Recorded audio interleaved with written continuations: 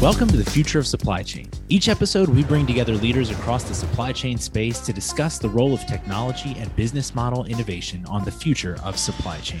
The Future of Supply Chain podcast is presented by Dynamo. Dynamo is a pre-seed and seed stage supply chain investor. To learn more about Dynamo and this show, head over to www.dynamo.vc/podcasts or subscribe on the platform of your choice. Now let's get into the show. Here's our host, Santosh Sankar.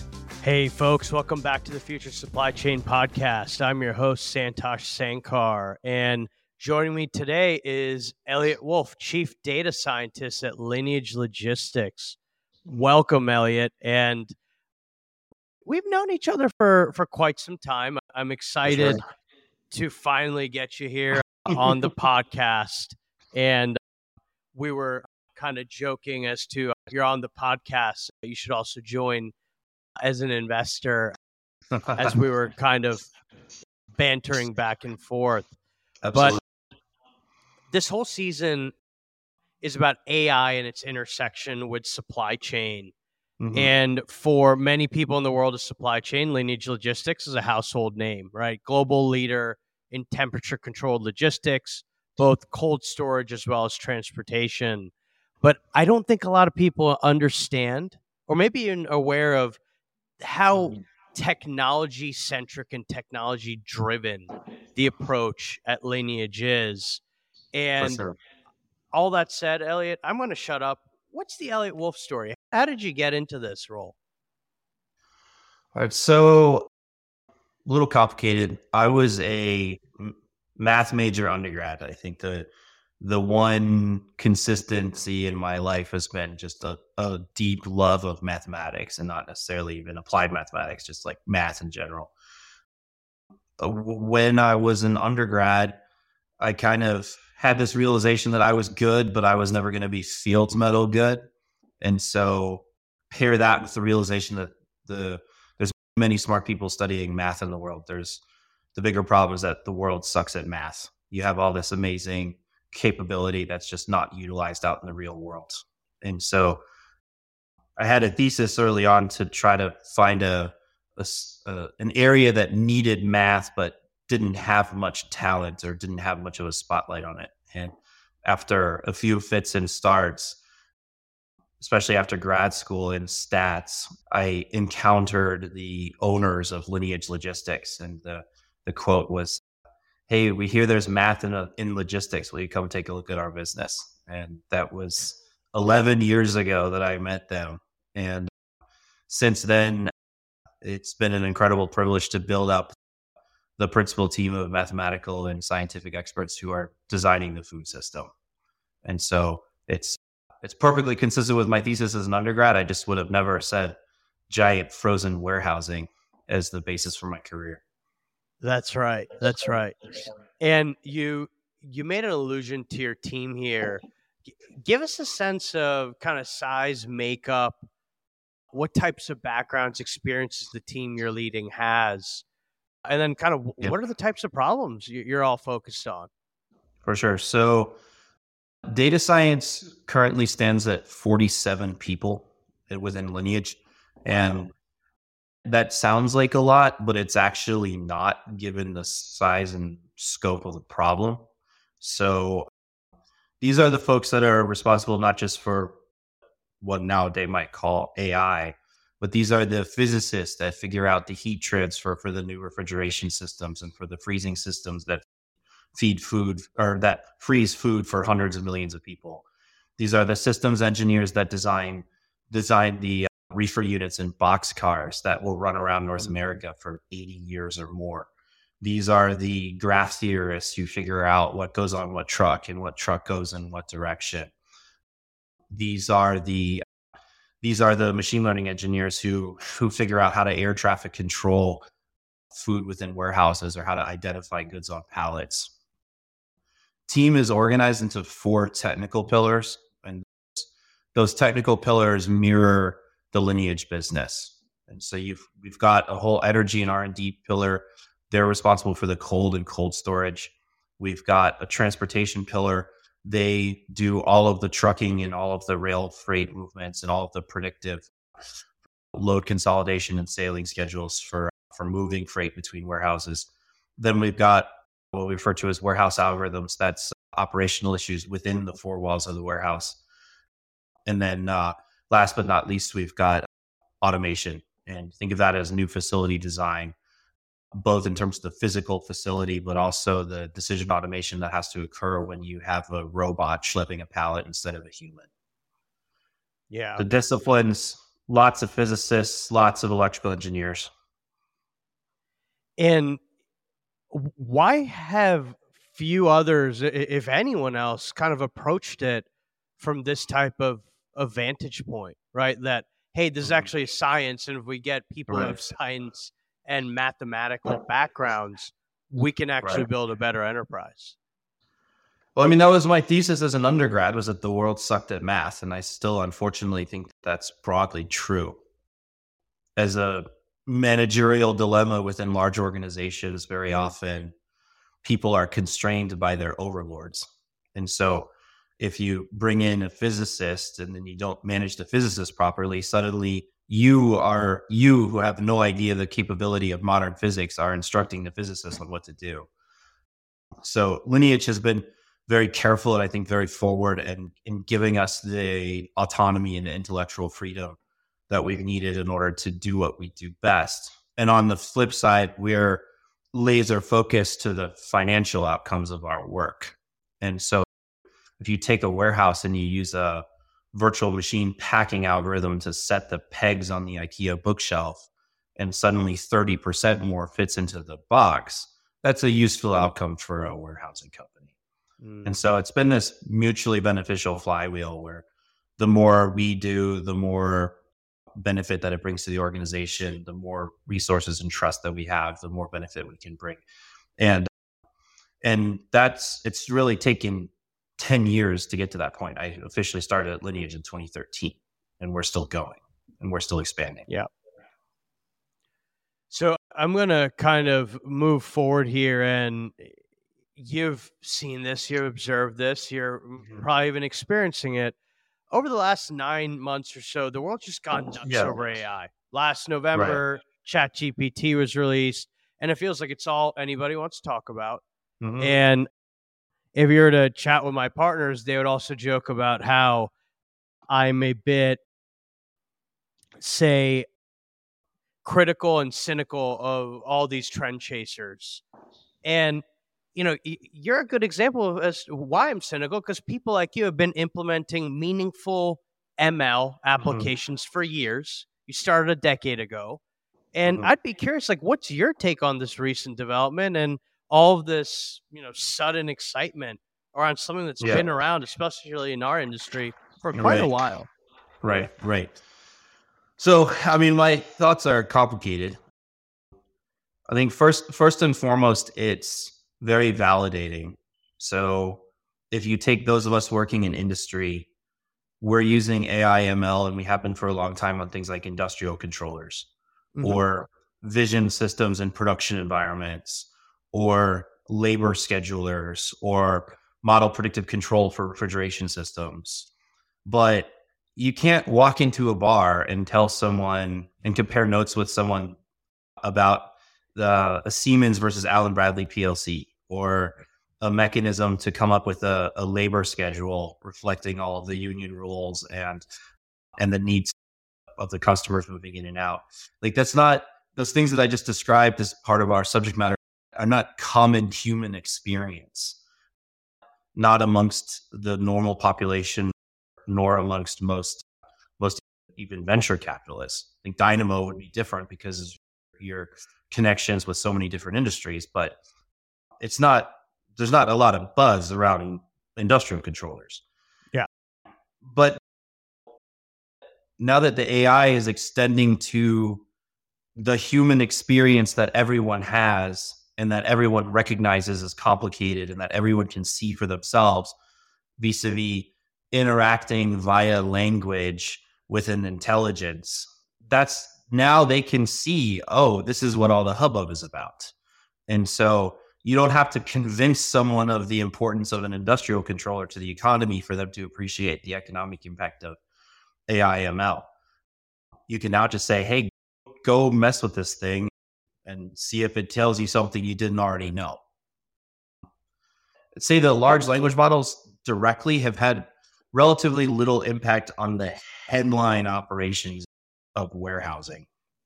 So for instance, in our world, we're predominantly dealing with very structured data. You have a manifest, and the manifest consists of a set of line items, and the line item consists of a set of SKUs and a set of quantities, and that's pretty standardized. You've got labor scheduling, and the output is not a speech of George Patton trying to motivate the troops. The output is a labor shift schedule so that you staff the warehouse at the appropriate times. Where it is really starting to impact at least cold chain logistics is, one, we have a big back office like every other company in the world. And so you start to ask questions about, well, if we're trying to identify things like general ledger items, how would we do that? Historically, that's not been a topic for data science. We've focused on the core economic drivers of warehousing. But if you can cut that admin, that's helpful. And then the other thing is that because there's such a long tail of providers in the logistics industry, we refer to our code name as Uncle Bob of Uncle Bob's Trucking Company. There's not a lot of concentration in logistics providers, at least in transportation providers. So there's a lot of labor that goes into negotiating with Bob of Uncle Bob's Trucking. And you start asking questions like, instead of trying to call Bob or try to convince Bob to install an app, which then geofences Bob, could you just have a chat bot that's connected to a voice simulator talk to Bob? Yeah. And that's not something we've implemented, but it has implications for, say, appointment scheduling, which has huge implications for our labor utilization. Mm-hmm. Yeah. So I think what you've interestingly put on the table here is this separation between, for the last decade, the AI that has come forth has been more so around very nuanced industrial related topics, subject matter. At least really the AI that we've implemented. Yeah. But I've had a similar conversation with others, and I've almost dumbed it down a bit, not to take away from how kind of deep these innovations are, but it's been blue collar innovation for the last decade. Yeah. ChatGPT showed up, and to your point, hanging out at a bar, likely a white collar worker, and they're now kind of seeing how they can be empowered, or maybe even kind of how their day to day might be a bit threatened if they don't figure out their edge. So. Right. And I'm not an expert in back office functions. My team does one thing. It's design warehouses and supply chains. And so from my perspective, if tools like Copilot or the large language models in general help us do that better and more efficiently, then that increases the ROI on an investment in my team. And that's great. Yeah, agreed. And that's how we think about it here as investors too. Everybody has an open AI subscription, and we have access to Bard if somebody wants to kind of go on a boondoggle there. Right. But I'm going to kind of pull this thread. What does the talent stack need to look like inside of a large supply chain organization to really kind of harness the power of AI? Because this is something, people have asked us do we need to hire different people? What does training look like? Where are the resources? So where to begin? I think I draw a distinction between the kind of intellectual, technical aspects of this and the organizational aspects. So on the intellectual side, the field is changing so fast. The underlying mathematical models are changing so fast. The training methodologies and the hardware is changing so fast that there's no way that an off-the-shelf graduate with the state-of-the-art circa 2023, if constrained by the state-of-the-art circa 2023, will still be useful 2 to 3 years later. So it's more a capacity of being able to having learned how to learn and how to keep current all of this stuff. And we're kind of antiquated on this, but I think the hard science backgrounds, the physics, the math, the computer science, those have been the best intellectual foundations. We haven't flirted much with the data science grads.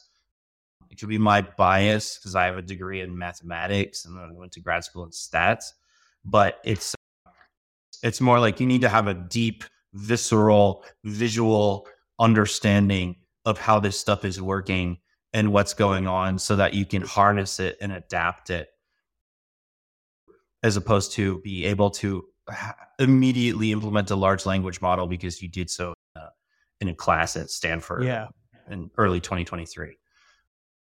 And you also need varied backgrounds. So we're starting to see, for instance, the numerical methods used to train these models are starting to be affected a lot more by physics. And so the physicists are very good at modeling particles. And there's been forever analogs between, say, gradient descent and certain mathematical optimization algorithms and physical simulation. And so as the number one driver of the efficiency of training is how quickly can you run all these enormous calculations, or critically, which drops do you need to drop down the side of your wine glass a la gradient descent? The physicists are very useful at figuring that out much more than just brute forcing it. Yeah. And then also, same with statistics and probability. Of a lot of these methods, particularly in the computer vision realm, you need a really good operational understanding of Bayesian statistics so that you know what you're looking at and how to interpret it properly. And so put that on the technical side. On the organizational side, you need someone who can really communicate well. So my team, there's 47 of us, but we're within a 20,000, 25,000 plus person organization. We absolutely positively can't do our jobs without the partnership with, say, operations, which gets down and dirty with us in the warehouses and shows us all the constraints that underlie the problem. And then we can't understand this and maneuver around it without the partnership with the software developers who are actually building the software that actually executes the supply chain, which is a very different task than building the AI ML code stacks. And then perhaps most importantly, the people that we work with are the guardians of the food system, and you don't mess with that lightly. And so they have to trust that we know what we're doing and that we're all on the same team and that we're not just messing around for the sake of intellectual curiosity or out of some kind of naivety. And so you need that trust, and you need that clear communication, and you need that partnership, and you need those brothers in arms. And on this topic, it's a very non-traditional, novel way of building a team and having this team go interface with the various groups that ultimately run the global food supply chain. Right. But what culturally enables that, right? And maybe for some of our listeners who are turning around and saying, "Oh, this is profound." How might they try to convince a peer or a superior as to, hey, maybe we bring a couple physicists or true statisticians in order to work on certain problems that we've continually identified? Right. I mean, culturally, there's a lot. Okay, so say you come out of so I went to grad school at Stanford. So you come out of a place like Stanford. You've been told your entire life that you're special. And now you've got the huge buzz around AI. And not only have you been told your whole life you're special, you're now being told by the Wall Street Journal, the New York Times, every media outlet, every economic commentator, that you're the most sought after resource in the economy. The AI ML engineer, particularly around something like large language models. Now roll into a warehouse and encounter the people who are running that facility. If you conduct yourself like you're the greatest thing since sliced bread, they are going to rightfully not engage with you. And it's not even because they think they're better than you. It's because how possibly are you going to help them? You don't understand their business. You don't understand what they need. You don't understand that Taiwan is getting 57 containers of meat transloaded from Union Pacific onto an evergreen container ship. You don't understand those freight networks. And so if you're coming out of an environment where you're constantly used to lecturing everyone about everything, and now you get into an environment where the number one thing you got to do is listen so that you can understand the constraints and figure out what would be most useful. That's a big shift. And for us, at least, it's led us to focus on recent PhD grads. There's something about the graduate school experience that makes people really, graduate students, especially PhD students, are probably the most underpaid, least loved class of employees throughout the economy. And so I think a lot of them come out with, a helpful attitude in this regard. But more than anything, there's something you could never train for, which is just a sense of adventure. It's like, I'm standing on a container port today. That's got to be something that excites you over and above learning the latest mathematical method to architect neural networks. Yeah. No, I certainly appreciate that. And it's especially being willing to kind of take your competency and continue to be curious and apply it in a way where you're the beginner and have that kind of growth mentality. And to give you an example of this, take our physicists. So the gentleman who leads our energy pillar, his name is Alex Wolf. He's vice president for research and development at Lineage. He has a PhD in applied physics from Harvard. He has the world's record of the most efficient gallium nitride laser. He decided early on in his tenure at Lineage to go to the Ammonia Operator 1 training course in Garden City, Kansas. So he hauls his ass out to Garden City, Kansas to learn how to turn valves. And he did that because he needs to understand the nomenclature, but also he needs to understand the heuristics by which the industry is operating so that we can figure out how to make these things better. I love that. What might be the most interesting application of AI inside a supply chain that you think folks should be aware of? Most interesting. This is like asking what's your favorite child. It could equally be your favorite application inside. No, I think you're not ever supposed to have one. If I had to, let me pick two. Go. Okay. Of the two, in no particular order, is power grid management. So frozen warehouses are huge consumers of electricity, but they're also highly flexible in their consumption. We can cool down the warehouse to a colder temperature than it needs to be. We can let it ride up to its maximum storage temperature. We can affect basically behind the meter grid storage in software on the frozen warehouse. But imagine all the prediction that needs to go in this. You need to predict the weather. You need to predict how many times you're going to open the door in a particular hour. Even if you know all of those things, you're going to need to come up with a set of control inputs around all that actually minimizes the cost and provides the maximum grid service.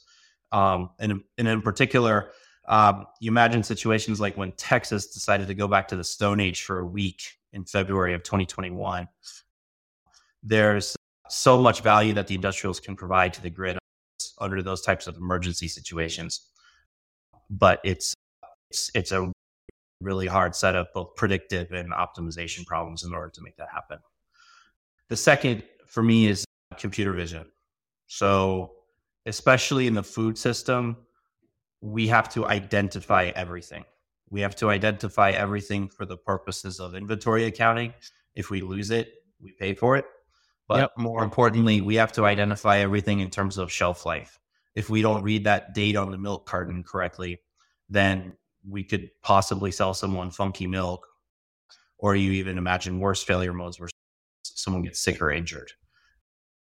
You've got huge unlocks in robotics and warehousing, where you can build the building 3 times taller in an ASRS framework than in a forklift operated framework.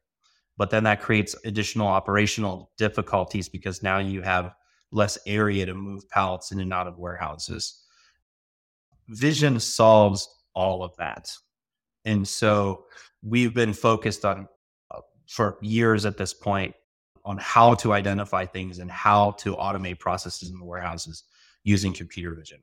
And the algos have gotten better and better, but also it's been a whole huge exercise in optical engineering, where how do you detect a 0.1 millimeter feature at a distance of 2 meters? That's a really hard optical problem when you're trying to do that consistently over an object that is 2 meters tall by 1 meter and change wide, and then do it on all 4 sides. And so those types of problems. And then lastly, if I'm allowed a third, I'll give a nod to just good old combinatorial optimization, where labor scheduling, dispatch, you may or may not call those AI applications. There's been algorithms launched against those problems for years. I think currently you might call them, but historically they've just been good old combinatorial optimization. But they do things as unsubtle as up our labor utilization by almost 100%, because we're no longer having people constrained by working on a single order at a single time, and so therefore only moving stuff in one direction. That's awesome. I appreciate you giving us the kind of what it is, but also detailing it for us in a way that's quite understandable, approachable. But I'm going to bring us home here, Elliott. Yep. And one of the things that you mentioned was just kind of the underlying developments in the space are changing day by day.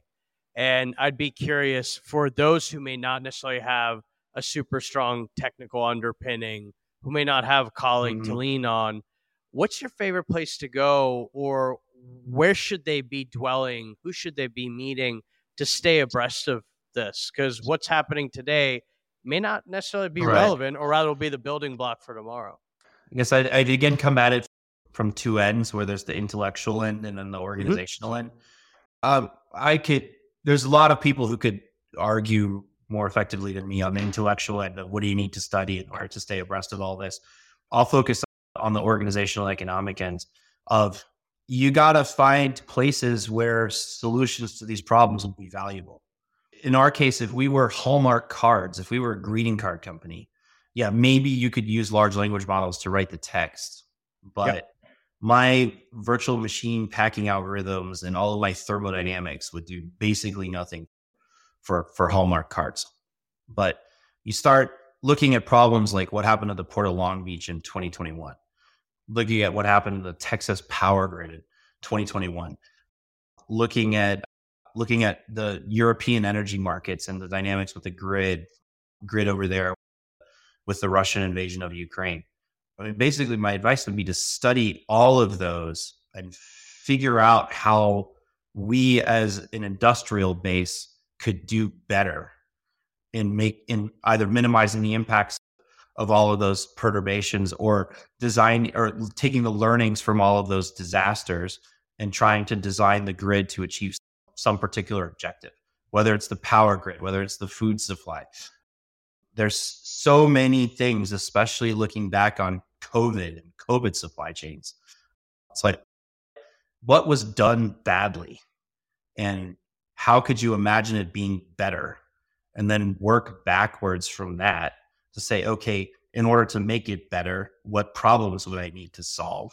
What tools would I need in order to solve those problems? Then, okay, there's what I go study. There's the data that I go get.